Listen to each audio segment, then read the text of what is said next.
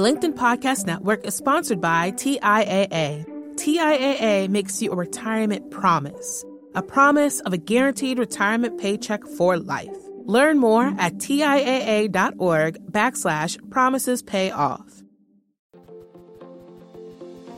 Hello and welcome to another exciting episode of Negotiate Anything. I'm Kwame Christian. I'm a business lawyer by trade, but my passion lies in teaching you the keys of persuasion and conflict resolution. My goal is to empower you to engage in these conversations confidently and effectively by not only sharing what works, but by also uncovering why these techniques work through revealing the psychological principles that lie behind persuasion. This podcast is brought to you by the American Negotiation Institute, where we put on workshops that are designed to make your difficult conversations easier. These leadership workshops focus on conflict management and negotiation and will give you the confidence you need to get more of what you want without jeopardizing relationships. Check out the link in the description if you're interested in learning more. Also, before we get started, I want to give you a reminder that my book is coming out the week of November 4th.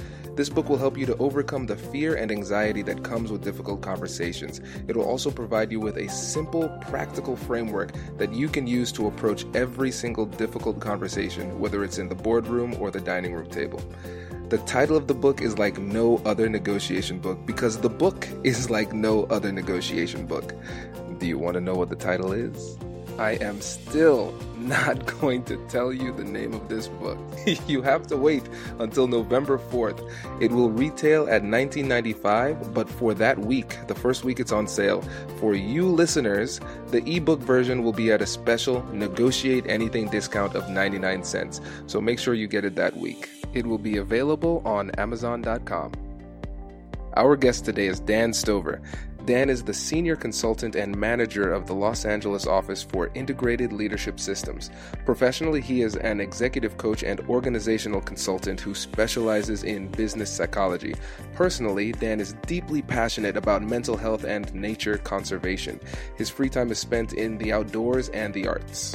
Dan is a proud graduate of The Ohio State University, like me, and he got his Master's of Arts in Industrial and Organizational Psychology. And from this conversation, when you have two people with degrees in psychology talking about this stuff, it gets really fun. So you can tell we have a great relationship and we have a lot of fun talking about this stuff. So without further ado, let's jump into the interview. Dan, thank you for joining us today. My pleasure. Thanks for having me on the show. No, I'm excited. This is going to be a fun one. So how about you get us started by telling us a little bit about yourself and what you do? Sure. My name is Daniel Stover. I'm an executive coach for Integrated Leadership Systems. Senior Leadership Consultant is my title. So what that means at an individual level and at an organizational level, I get to serve my clients, helping them become more effective leaders, if you will, transformational leaders, largely through the lens of cognitive behavioral psychology and emotional intelligence. And the short version of the story to how I got here was having a lot of my own emotional reactivity to reconcile. So that goes back to how I was raised and some of the things I went through when I was growing up that impacted me as an adult. And I hit this place where I became very depressed and had a lot of anxiety. And in working through that, became very passionate about paying forward the emotional tools that I learned to save my life. But instead of becoming a therapist or a clinician, decided to become a coach who specializes in similar kind of tools without performing therapy, but helping business people's lives improve for the better, which actually, as research has shown, helps people lead more effectively. That's fantastic. And yeah, you're doing a great job with it. And for the listeners, Dan has a great TED Talk as well. So I was kind of following in your footsteps doing a TED Talk. And so, yeah, I appreciate you sharing that story on the TED Talk. So everybody out there, I strongly recommend checking that one out. Thanks. And make sure you check out Kwame's if you haven't seen it either. I appreciate that. Earlier, you mentioned the term transformational leaders. What do you mean by that? Yeah, transformational leadership is the essence of what we do at Integrated Leadership Systems. So that's the organization I work for. It was started by a clinical psychologist named Steve Anderson back about 17, 18 years ago now. And transformational leadership is the ability as a leader of people to help them grow and develop as people within your company. So this is beyond employee engagement, but engagement is a vast byproduct of transformational leadership. And we don't tend to think of it in that order. So saying it a different way, if I'm a transformational leader, I have this way about me that allows me to connect deeply with the people who are around me and take interest in them, both as a professional and as a person, in such a way that they grow and they change and they evolve as people. Oh, that's fantastic. That's really cool. And I think that ties in really well with the topic of this conversation, which is trust. Before we get into the actual meat of the conversation, there was a really funny incident that happened between me and Dan when we first tried to record this interview. And I think it'll give the audience some really great context. It's almost like a case study for trust. Yeah, this is really good. I'm glad we're going to talk about this. Yeah. So how would you tell them about it? Tell them the story. Sure. So the first time that we set up to do this podcast, we had arranged to connect by Skype, and Kwame has a really nice setup that he sent me instructions for. And the instruction was to log in with his guest account through Skype, and then he would link me there. So there's just no way to screw up on my end, you know, what account I should be on or what account Kwame should be on when he's looking to connect with me. Well, it had turned out I was sitting on Skype on his account, his guest account, waiting and waiting and waiting and waiting some more. And then I emailed him and said, hey, I'm on the call. Will you be connecting soon? And this is maybe 12, 15 minutes of hanging around, and waited a few more minutes and didn't hear back. So I disconnected the call. And I guess the best way to tell the story would be maybe just to tell my end, and then Kwame, you take it from here. But I hung up on Skype and thought, here we are supposed to be talking about trust, and this guy blows me off. Oh, man. So why don't you take it from there and you tell your side of the story, and then we'll bring it all together. Yeah, it was really funny because I know you're busy and I know you're working really hard to build the business out there in Cali.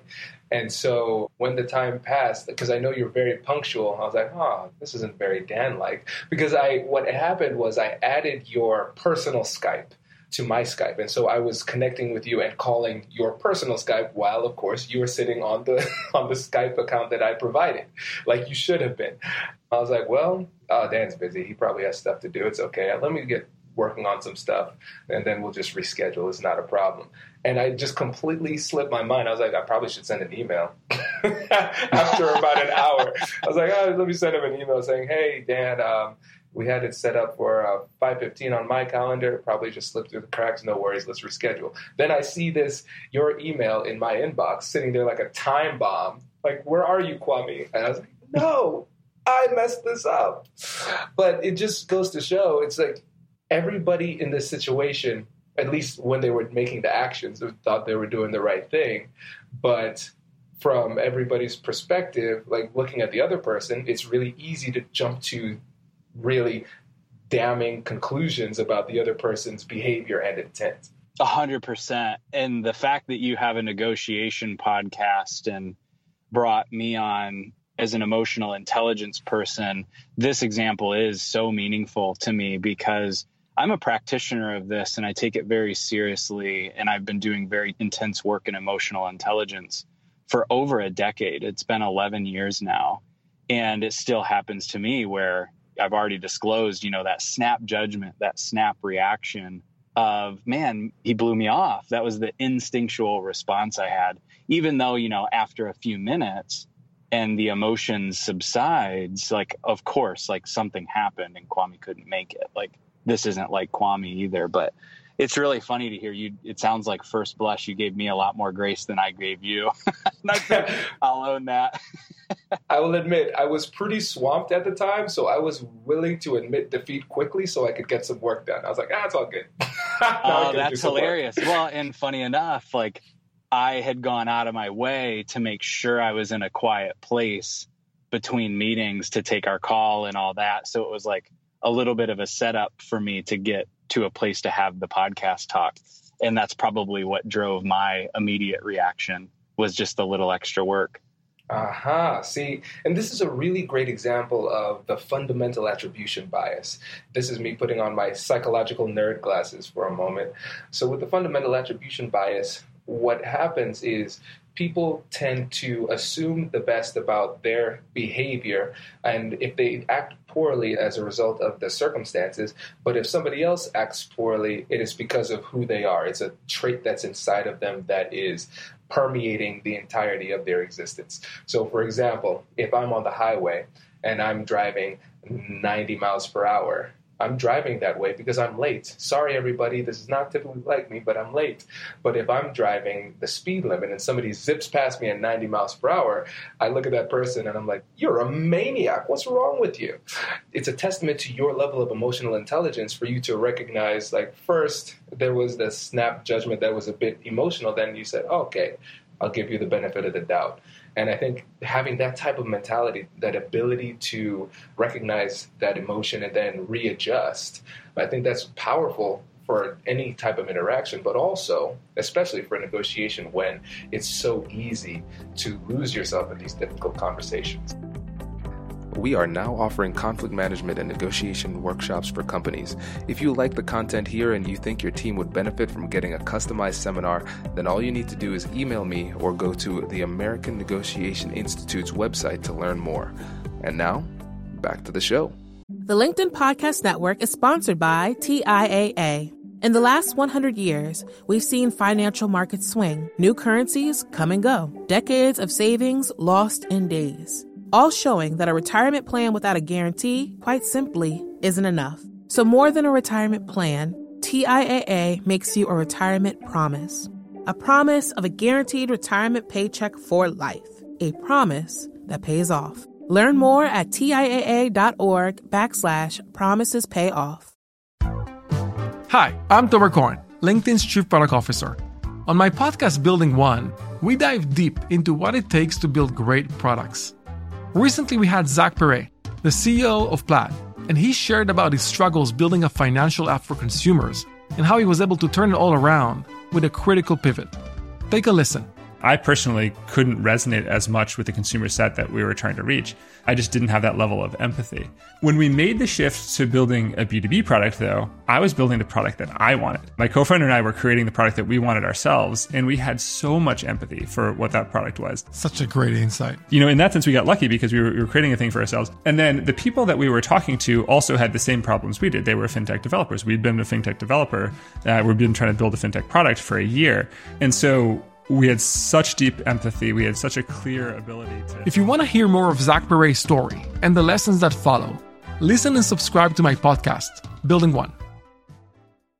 I couldn't agree with you more. And I think where it directly applies is that when we have that snap judgment, that immediate visceral reaction that you kind of can't help, and you do have that fundamental attribution error, which you described very well, that tendency we have to assume the best in ourselves and judge ourselves by our behavior, but assume other people's behavior is about their character. Where that ties into negotiation, as I was thinking about our talk today, is really this. When we are in a negotiation or when we're trying to mediate conflict, it's critically important that we don't slip into a win-lose mentality, right? I'm sure you've talked about that on your podcast so many times. And as an emotional intelligence person, I find that it's very easy to slip into win-lose mentality when our emotions surge like that. And the important thing to know is we can get them back and move back into a win-win mentality, but it takes a very deliberate self-awareness effort to catch your own ebbs and flows in and out of that win-win mentality or in and out of win-lose mentality when you're trying to negotiate. Absolutely. And the thing that I really liked about what you said is that these are visceral emotional reactions that to a certain degree we can't help. They're going to happen regardless, no matter how well we practice. So a lot of times people judge themselves harshly by saying to themselves, I shouldn't feel this way. There's something wrong with me for feeling this angry or this sad or this emotional in this conversation. And that feeling of judgment makes the emotion worse. But what you're saying is this happens to everybody. And so it's not about making sure that the emotions don't happen. It's about being able to recognize it, admit that it's there, accept it, and then adjust. Yes. And the risk, if you don't accept it and move forward from there, is emotional suppression. So say, for example, you're in that negotiation scenario, you're in the middle of conflict, and just as you nicely put, all of a sudden I have a snap judgment. I don't want to deal with it because it's shameful or socially inappropriate, or I'm shooting myself out of it. I'll push it down. And whatever you push down tends to control how you operate. So it's like the more you put it away, the more you try to put it in the dark, the more power it has over you. So kind of to put it into this overly simplistic context, if you have a snap reaction to somebody and you're all of a sudden in a win-lose mentality and you try to suppress and not take ownership of that snap judgment and reactionary feeling you have, you're going to stay there. It's just going to own you, most likely. So the effort that I help people with and have seen many, many people make change around is be able to accept it and then quickly pivot out of it. So by owning it and understanding what's happening to you and not shaming yourself or judging yourself for having that initial reaction, you actually loosen up and can pivot your way back out of that negative emotional experience into a more enlightened space, if you will, of just simply going back to mutual benefit. That's brilliant. I love it. And it's so counterintuitive because we think that what we need to do is when we experience this, we need to shut it down immediately. But it almost harkens back to the book Man's Search for Meaning by Viktor Frankl. I'm a big fan of that. This is a must read for anybody who considers themselves to be a human. So that's my recommendation for everybody. Check out that book. It's really helpful. So just a brief context on the book. Viktor Frankl was a psychologist or psychiatrist. I forget precisely his title, but it was during Holocaust time, and he was a Jew. And so he was in the concentration camps. He lost his entire family and had to see and live through some unspeakable things. And what he says is the key to getting through suffering and moving through it as healthily as you can is by finding purpose in your suffering, finding meaning in your suffering. And one of the things that he talks about in that book is the concept of logotherapy. And it's a counterintuitive approach to solving psychological problems and emotional problems where instead of trying to suppress that thing that you're feeling, you lean into it and almost to the point of over-exaggeration. So he talks about a patient that he had who had a issue with perspiration. So he would try to, in social situations, he would start to perspire profusely, and it would be embarrassing. So he would try to stop, and that pressure that he was putting on himself to stop would make him perspire more. And so the solution came when Dr. Frankl suggested that next time he goes into a social situation that creates that anxiety, he actually intentionally tries to sweat more. And that had the surprising effect of having him feel less anxiety and sweat less. And so similarly, that's what we're saying here. If you lean into that emotion and accept it as a natural part of your existence, that allows you to control it and make that pivot into productive dialogue. Nicely said, Kwame. You've really done your homework on psychology, my friend. Thank you. Hey, I mean, we went to the same great school. I can't take all the credit. One thing I want to touch on there in talking about the meaning of the suffering is that, fun fact just about me, those words that Viktor Frankl wrote about making meaning of suffering in the whole life perspective actually put words to my own story. That book was that helpful to me to really understand what my own life is really about. Instead of chasing happiness, it's actually about creating meaning and attributing meaning to what I've been through that maybe I wish I wouldn't have been through. And then in the more practical sense related to this podcast, meaning and suffering and being able to bear with what is that you wish maybe you weren't can be just moments in time. You've found yourself sideways in a conversation and you really wish you weren't sideways, like seeing red with anger or at a complete loss for words, finding yourself feeling utterly betrayed in maybe just a work context. Like these very strong negative experiences that we have day to day, those are great bits of data about what triggers you. And if you go into that, as it sounds like maybe you've done on a personal level even, you go into that and explore it and you realize what makes you tick and what's important to you and what you value and how you respond to the world around you, both effectively and what you respond to around you ineffectively. And if it does come back down to self-awareness like that and how you manage it, then it's really good to know both sides of the story about yourself. But it takes a tremendous amount of courage to do that. And I think do read that book for any of you that haven't, because you will see the courage that Viktor Frankl had in dealing with both his circumstances and his reaction to his circumstances. But wonderfully put again on your end, Kwame.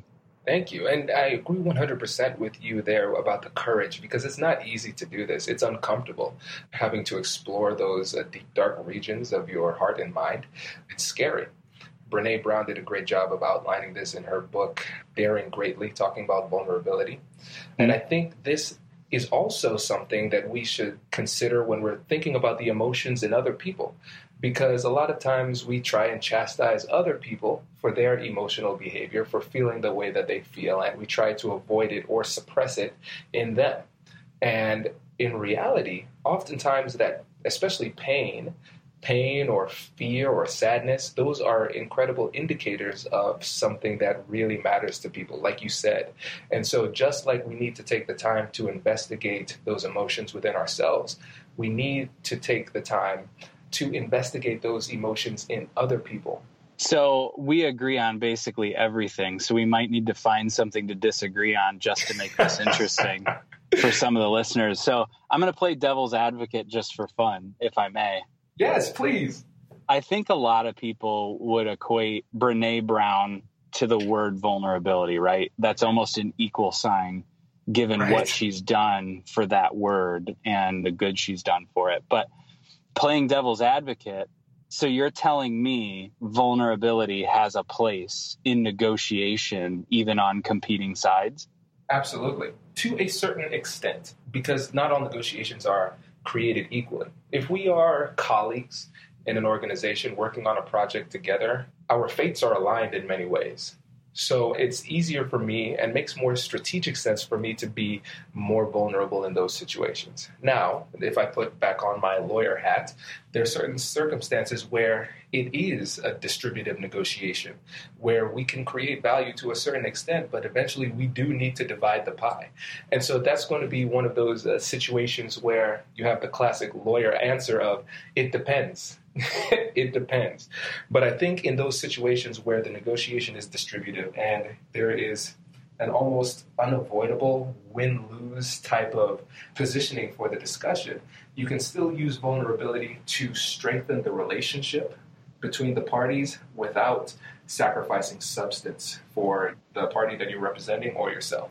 Yeah, well said. I think there's two elements in that relate to my work and I can chime in on. And one is conscientiousness, which you brought up when we were preparing for this talk and might be good to bring up. Yeah. And being vulnerable includes seeking to understand, if you're on opposing sides, what the other side needs, what they want, what will make them whole, what the root of their desire is, what the root of their need or want is. And I think that's so important because we know, generally speaking, we operate irrationally a lot of the time. I think a lot of the studies on our rational versus irrational behavior would put us operating irrationally the higher percentage of our time throughout the day. And the second piece with vulnerability you spoke to as well, and that's being vulnerable with yourself and being vulnerable with the other party, how you see it and you may have a reasonable, conscientious angle on viewing things that brings the other person closer to you. And that would just be my way of maybe reflecting back or saying the same thing with slightly different words. I love it. That's really great. And when it comes to conscientiousness, it's something that's difficult. It's not intuitive. Well, at least for most people, it seems like it is not intuitive. So is this a skill that can be learned? And if it is, what do you think that our listeners could do to improve this skill within themselves? That's a great question. So you'd get different answers depending on if you believe conscientiousness is embedded in personality, which some would say it is. So conscientiousness is literally a category on the Big Five personality trait assessment. So personality, by most definition, is supposed to be fixed. It either is or isn't, right? Even though it's on a spectrum, like conscientiousness in a personality scale falls along a spectrum, so high to low conscientiousness. But being in the emotional intelligence space, conscientiousness is a part of EQ. Conscientious means being careful, being vigilant about doing tasks well, about wanting to do right by other people, wanting to meet other people's needs as much as your own. That has a lot of roots in emotional intelligence. So the line gets a little blurry on how many people would say, is it learnable, teachable, or is it just fixed? My opinion from the past 6 years of doing this work professionally and 10 years doing the work self-applied, conscientiousness or EQ absolutely is something that you can learn. And think of it this way. We all have a different and diverse group of people we've grown up around, meaning literally inside the home, extended family, and our social circles. And how those people interacted with us at a young age and how they interacted with each other in front of us at a young age is predictive of how skilled we'll be in relationships later on in life. We basically recreate or model those relationships that were around us when we were children. There's almost a desire to go into a nature-nurture conversation here, but I don't think that's the point. The point is how skilled we are usually goes back to when we were young. And the effort then becomes to relearn how to connect with people, relearn how to relate to people, relearn how to communicate with people in a way that's more conscientious of their thoughts, their feelings, and their positions on things, which may be radically different than how you grew up. So if you grew up in a real closed-minded family, naturally, you're going to have a harder time seeing other people's positions, and it's not necessarily your fault, but you have a choice. Is this something I want to latch on to and make changes around? And working with the hundreds and hundreds of executives that I have, most people end up thinking that's the right choice because, as you would expect, people that choose not to make that effort and become more conscientious, more emotionally intelligent, if it was inherently a little low, see too many problems in their teams, too many problems in their relationships personally, and see things like low engagement, high turnover, low sales numbers. You know, it all starts to add up since most of what we do is produced through people, and production from people is very much related to how they're treated by the people they spend the most time with, i.e. their supervisor or boss or company leadership.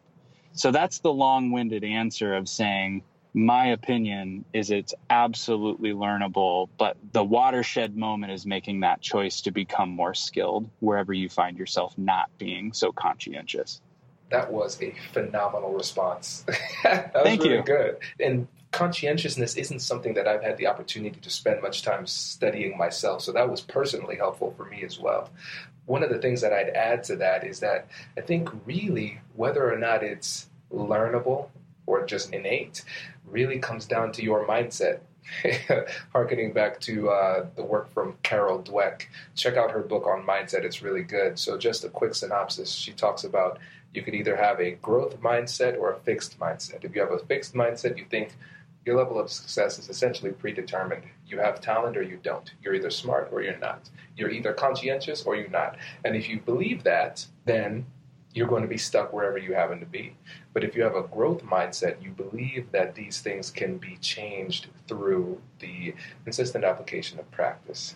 What she's found in her studies is that even in things that seem pretty fixed, like most people think that intelligence is something that you're kind of born with, but just by tweaking the way that people think about themselves, changing them from a fixed mindset to a growth mindset, and even children as young as like 6th grade, she was able to see academic improvement, not because she was giving them study skills or anything, but simply by changing the way that they think about their ability to improve. So for the listeners out there, the point is you can change if you want to change. Absolutely. And, conscientious is its own thing, but I put a precedent on emotional intelligence.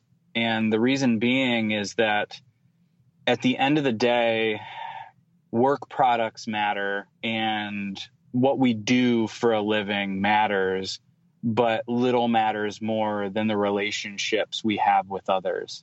You can be the best at what you do and very lonely at the same time. And when you think about these things, I feel very convicted to say, be sure to think about how you want to grow in terms of how you connect to and relate to others, which goes down, it kind of deviates from conscientiousness and goes right into emotional intelligence. My goal consistently for people is to be the best at what they do, but also have really healthy, wonderful relationships with the people around them in their work life and in their personal life. I love this. This is really great. And see, this is one of those conversations where it feels like no time has passed at all. So thank you for this. This was fun. Thank you. Oh, no, my pleasure. Before you go, I wanted to see if you could kind of give our audience an action item where they say, okay, Dan, I am sold. I want to improve my emotional intelligence. What is something that they can do today to improve? All right. So here's the homework assignment. This is core work. So if you decide by listening to this, you want to improve your emotional intelligence, I'd like you to take a moment tonight, right away, or if you're listening to this in the morning, this afternoon, if you're listening to it late at night, maybe first thing in the morning, but I want you to take 5 minutes, 10 if you can tolerate it, 20 if you want to be a rock star. So take that amount of time and turn off everything. Seclude yourself from everyone and just sit in quiet 5, 10, 20 minutes and breathe and see what comes up. We become the most aware of ourselves in stillness, and we don't afford ourselves the opportunity to be still very often because of the technological interconnectedness we have and how phone and app dependent we've naturally and understandably become. And not only that, it can be very terrifying to sit alone with your own thoughts and feelings, but it starts there.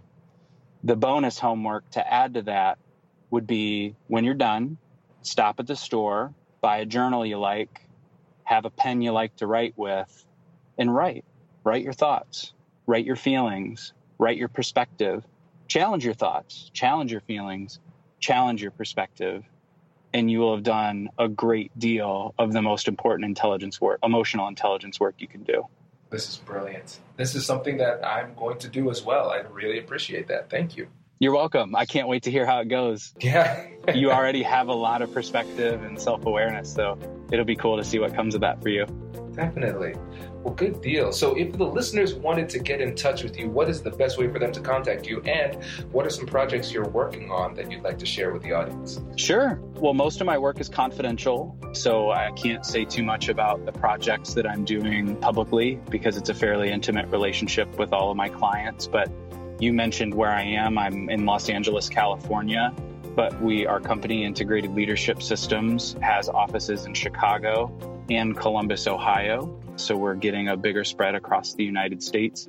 You can find all of us at integratedleader.com. And then I'm personally also on LinkedIn. It's linkedin.com/in/Daniel L. Stover. Fantastic. Thank you again for coming on the show. We really appreciate it. It was such a pleasure. Thank you for having me on. This has been great.